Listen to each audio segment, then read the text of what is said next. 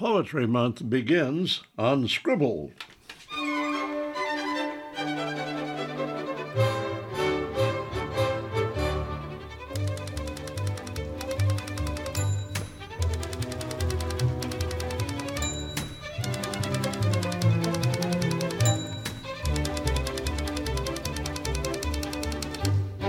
Welcome to Scribble, 30 minutes of conversation, comments, and reviews on reading and writing, editing, publishing, and selling books. I'm Rebecca Wee. And I'm Don Wooten. And what better way to begin Poetry Month than with Katherine Searle of Quad City Poets on Scribble.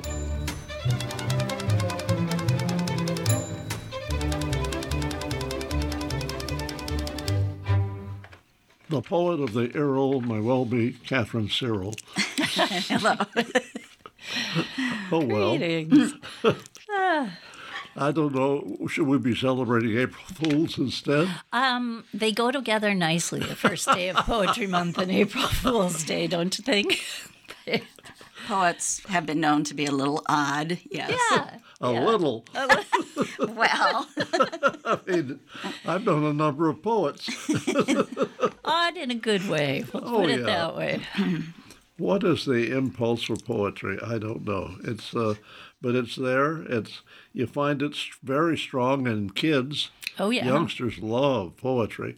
Yep. And we kind of get it beat out of us, I guess, as we grow up. Katherine, it's been a while since we've talked. Review for us something about Quad City Poets. What the heck is that, and how did it get going? well, first of all, it's Quint City Poets. Oh. Well, you can't go any further because then it'll be Sex Cities. Exactly. We just kind of abbreviate it to QC Poets these days. And we meet the first Wednesday of every month. During COVID, we had Zoom meetings hosted by the Midwest Writing Center. Mm-hmm. And now we're back to meeting at the Bettendorf Public Library. They have changed their hours. We used to meet until 8:30, and they closed at 9. Mm-hmm. Now they close at 8, so we meet from 6:30 to 8. And generally, it's best if attendees bring print copies, usually 5 or 6. Uh-huh. It's hard to tell how many will attend on any given Wednesday.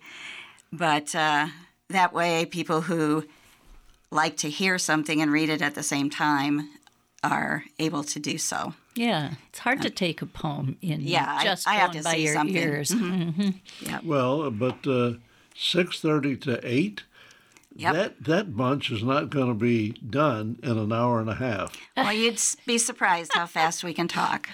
Well, I mean, I've been to some meetings. Right. And by the time we start chopping each other up, it just goes. But we all get put back together, so it's all good. Yes, good. Nicely saved.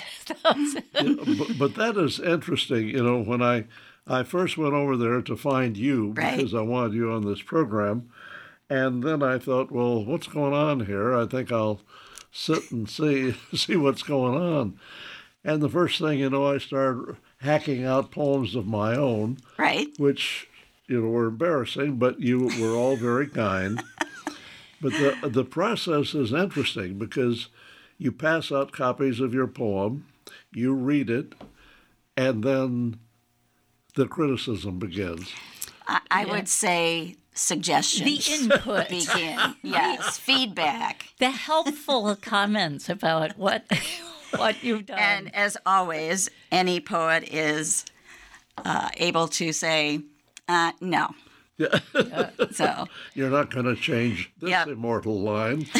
Do you do it in the kind of, I guess it's still around, the poet who reads their own poem then doesn't speak while everybody else talks, or can they talk? No, it's very informal. Okay. There's a lot of interrupting. And we in class, when I'm teaching students here at Augie, the way we do it, or the way I do it anyway, is tell the poet that they can read it, but then they have to be quiet because they're so anxious to defend and to explain. And you have to say, no, you're going to listen to what this group of people heard or saw or noticed. And then you can talk at the end. And it won't be a group response because Right, everybody right. takes it in very differently Yep. Yeah, based on their own experience.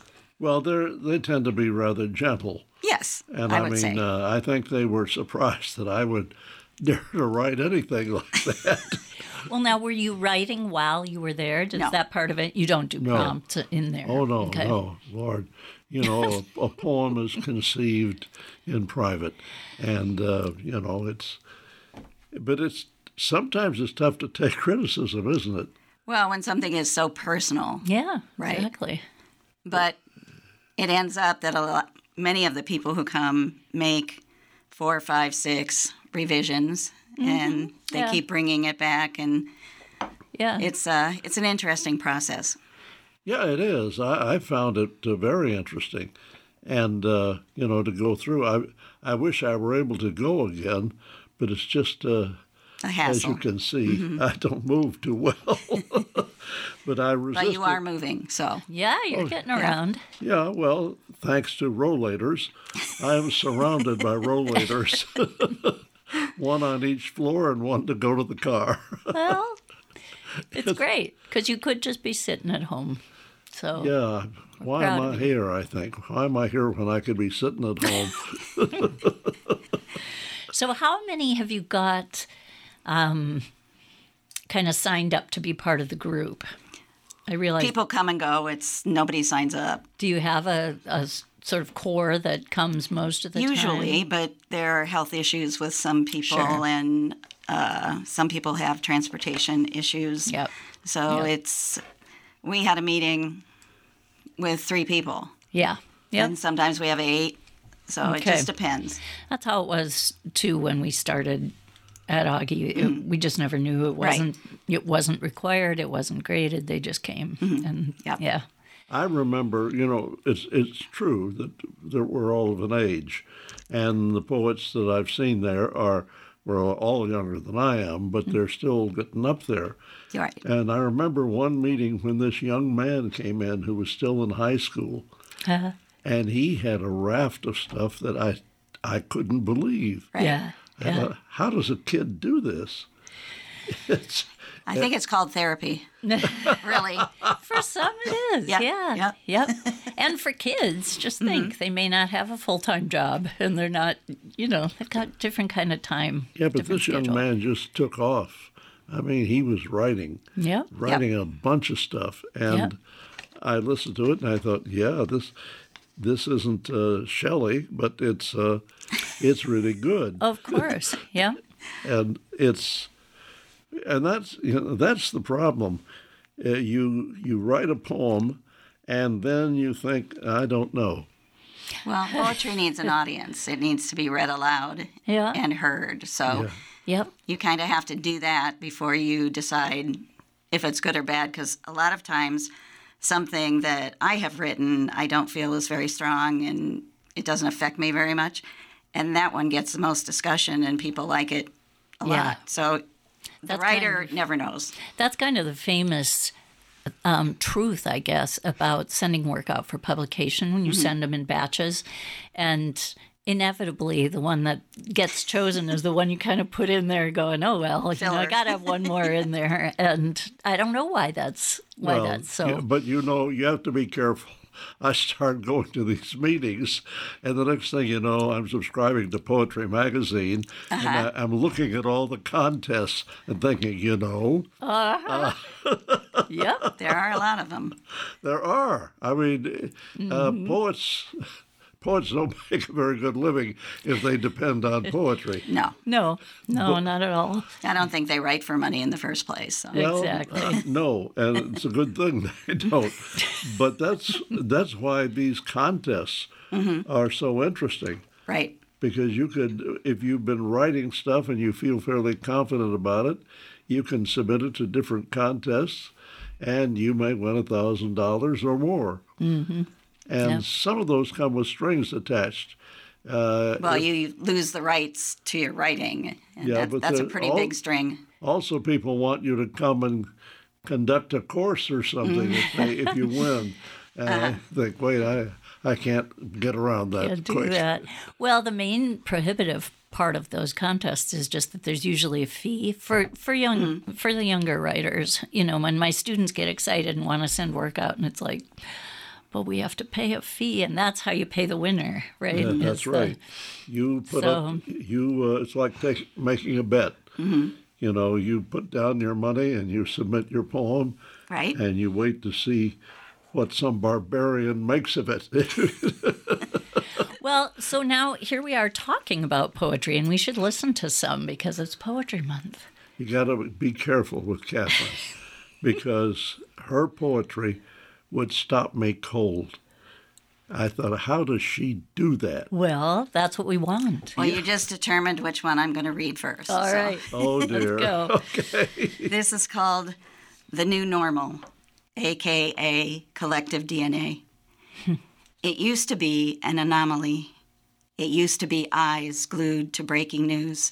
It used to be a hitch in the zeitgeist. Now it's the new normal. It's AR-15s in the hands of individuals whose DNA is glitching, short-circuiting common sense, morality, humanity. We wring our hands and thank God it's not our children torn in half by conscienceless bullets, unidentifiable but for the clothing they left home in. We watch as on-site police cover their faces as if the horrific images could somehow be erased. We listen with disgust as the political analysis of the problem rages on, rapid fire between parties and lobbyists. Talking heads place blame, distancing themselves, and we change the channel. Yeah, you must live in Iowa. Yeah. Yes, there it is. Yeah, and that is a very good approach to the problem. I think most people don't realize there's a big difference between sex and gender. Right. And if you don't comprehend that, your tendency is just to lash out.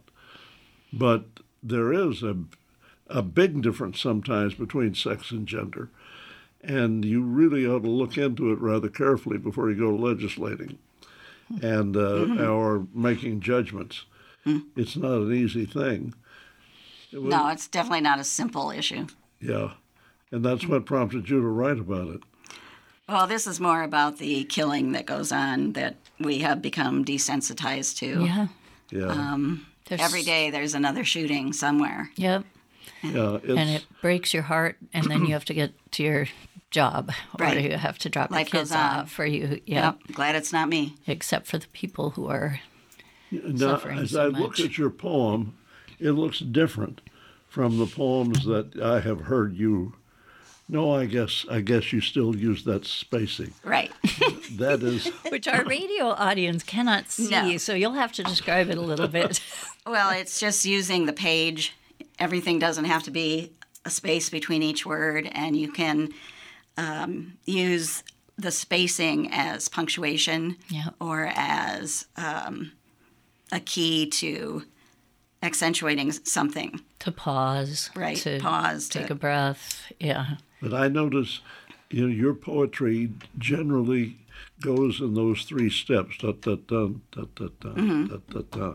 Not by any conscious effort on my part.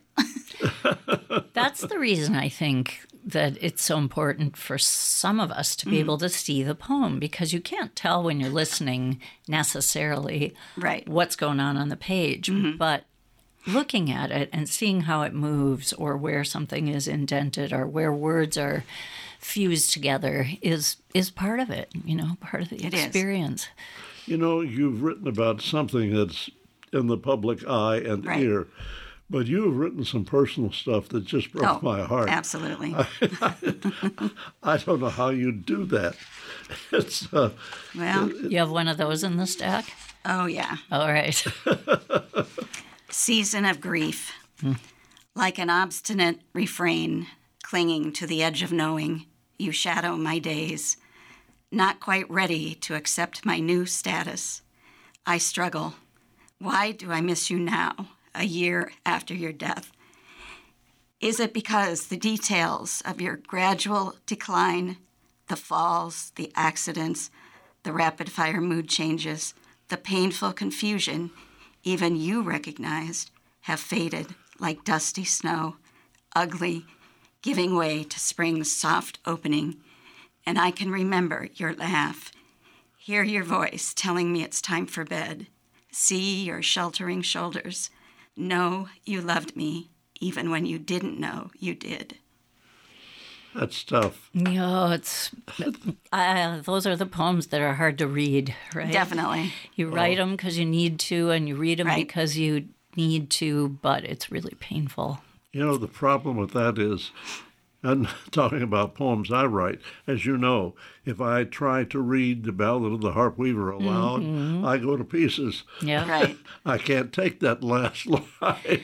Well, after my first book came out right after my husband had died, and we were in our 30s. And I agreed to do a reading, and I decided I was going to read one of my elegies for him, but I hadn't ever read it out loud in front of people. And, I don't know what happened. I don't know if I finished the poem, but I went and sat down, and I was supposed to read for 15 or 20 minutes. And the person next to me in the audience kind of said, Are you going to go back up there? But I just lost Even if it's a year or so later, it still happens. Yeah. Way later, too. There's a big difference between hearing it and reading it. Mm-hmm.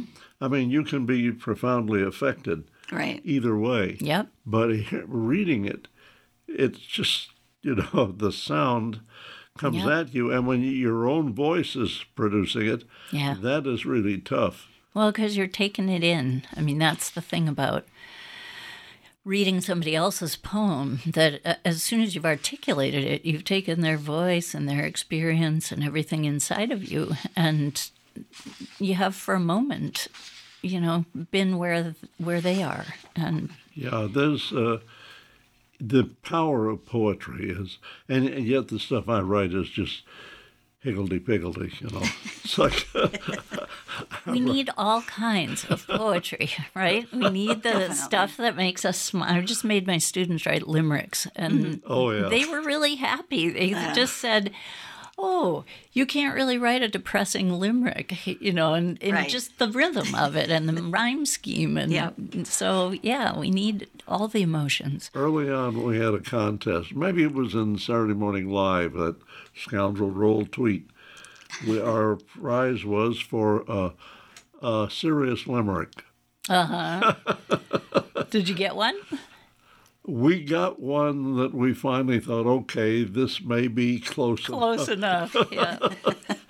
But you can't write because there's such a happy lilt to it. It's the lilt and it's the end rhyme. And so, and it's the rhythm. Yeah, because I'd write limericks about roll. That was fun. Oh. Another poem, Katherine. Please. Sure. I decided to take up painting after my husband died because I was just sitting doing nothing, and it really got to be bad. So I was trying to paint the front of a house with the door mostly, and in Italy with the sun and the browns, and this is what I got. The house. A rusty door nestles behind vines twined, burnt sienna, relaxed and inviting, a door to enter, wide. There must be a man, muscled and burnished under the Tuscan sun, hair long and wild as the vines. Inside, there must be a woman, moving through empty rooms, gauzy dress flickering in breeze from pent-up windows. Inside, the man and woman circle warily, unsure of the dance, discovering each other anew. She presses her lips on his sun-stained shoulder. He enfolds her, arms strong from rehabbing the house and the land. But she is just another item for him to check off his list, a door to close. Wow.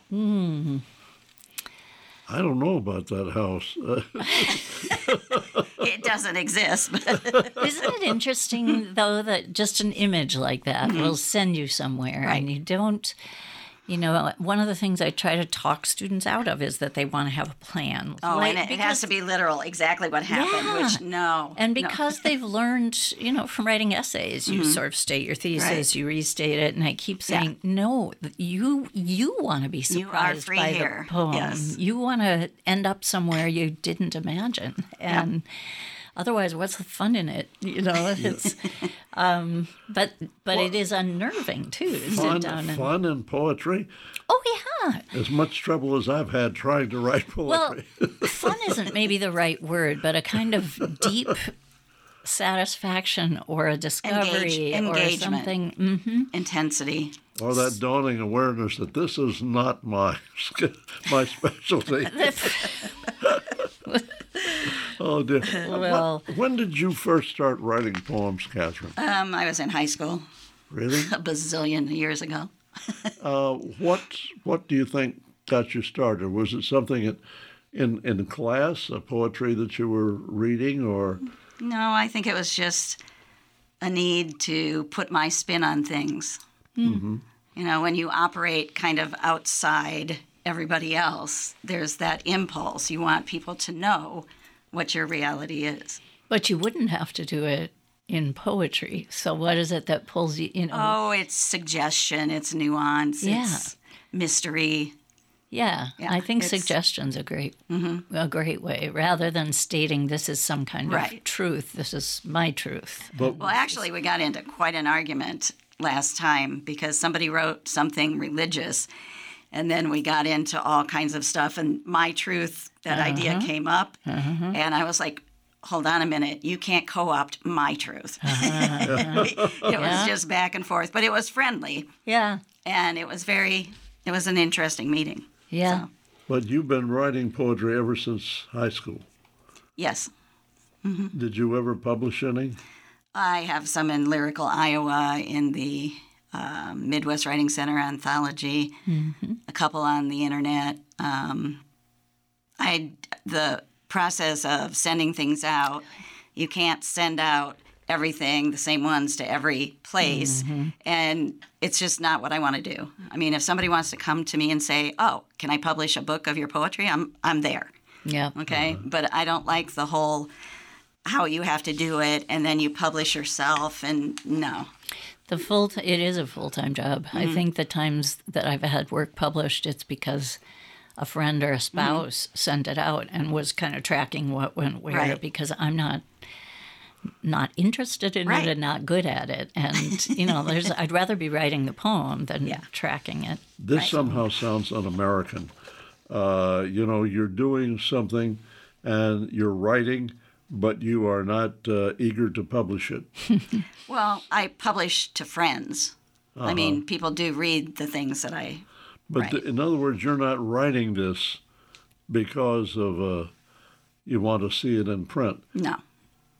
No. It would be nice. Oh, Definitely. Would be nice. What impels you then?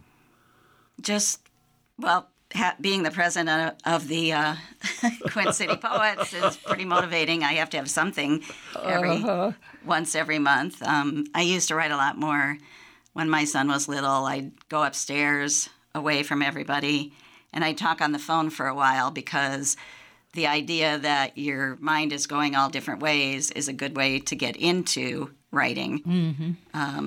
And then I just stay up there and write, and I'd go downstairs when I finish something and go on with things. Do you still have a special place to write? Kitchen table, mostly. Well, that sounds nice and utilitarian. Yes, it does. Well, it's right by the coffee pot. And Exactly. Well, you know, it's Quint City's Poet interests me, and it has been going on for a long time, hasn't it? yes, longer than I know. Really? Mm-hmm. When did you join? Well, there was Max Molliston. Oh, yeah. There was McGrath. Yeah. And me, I guess. But there are people whose names I don't recognize who've been. Sure. And really, it's I make the meetings and I send out an email. That's all it entails, really. But you remember what year or about when you joined? I don't. I shouldn't ask questions like that because I can't remember anything specific in the past. Right. It's people ask when, and I say, well, I'd say maybe 10 years. Yeah, a while ago. Well, you've been at it for a bit then, and what are the prospects of it continuing? Well, I'm in for the duration, so. You mean the group? Is that what you're asking? Yeah. Quint City. Mm-hmm. It's, quite often a group will form because of the passion or the interest of a single person or a couple of people. Mm-hmm. Yeah. And then when those people are gone, quite often the Things organization fall apart. Sure. just collapses. And yet Quint City Poets keeps moving on. Yeah. It was underway when I came here 25 years ago. I remember being told that it existed and then asked John to come and McBride. talk. I said the wrong name. John McBride was the president before me. Yeah. He actually gave me his card when I was a judge in the Mississippi poetry contest, and I went to the first meeting, and I've been there since. Yep. So. Yeah, well, how about another poem? Do you have another one? Daffodils are, I heard somewhere that when they're out in nature, they wiggle, whether there's wind or not. Oh, interesting. And that interested me. So this is called Daffodils / Narcissus. They're part of the Narcissus family. Okay. Whiffs of hope, joy, rebirth dance outside my window. Canary yellow trumpets framed by crenulated queen collars, heads bent in sway, caught in a loop, derived from narco to be numb, poisonous to other plants, animals, and humans. A bunch means you're the only one. A single stem brings misfortune. And like grief, it does what it wants to do and goes where it wants to go. Very nice. Yeah. I come up with I wandered lonely as a cloud. Yeah.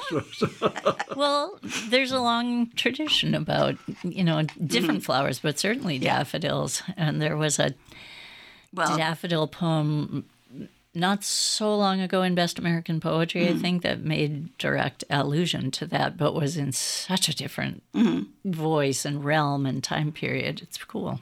Before we run out of time here, Katherine, we talked about Quint City Poets. Yes. And the meeting time, the regular meeting time is? 6:30. 6:30. To 8. First Wednesday of the month. Right. First Wednesday of every month. And the last time we talked about this, all of a sudden some new people showed up. Right. And you don't need an invitation. You do need $1, don't you? Well, we couldn't get the Malmros room last time, so we were in a little conference room, which you don't have to pay for. Oh, but good. There's also an art walk in Geneseo on April 29th, and Quint City Poets was invited, which is pretty cool. Very nice. They said they were interested in spoken word, poetry, and we have a number of people in our group who have published books. And I just started doing artwork, so I thought, this is perfect. Sure. We'll get into this. And the dues is going to pay our $75 fee. Okay, well, nice. All right, you come up with $1, but you can come there Wednesday night. Absolutely. Katherine Searle, thank you so much for joining us to kick off Poetry Month. And that'll do it for now. I'm Don Wooten with Rebecca Wee. We'll keep pursuing poetry, and we hope you will keep tuning in to Scribble.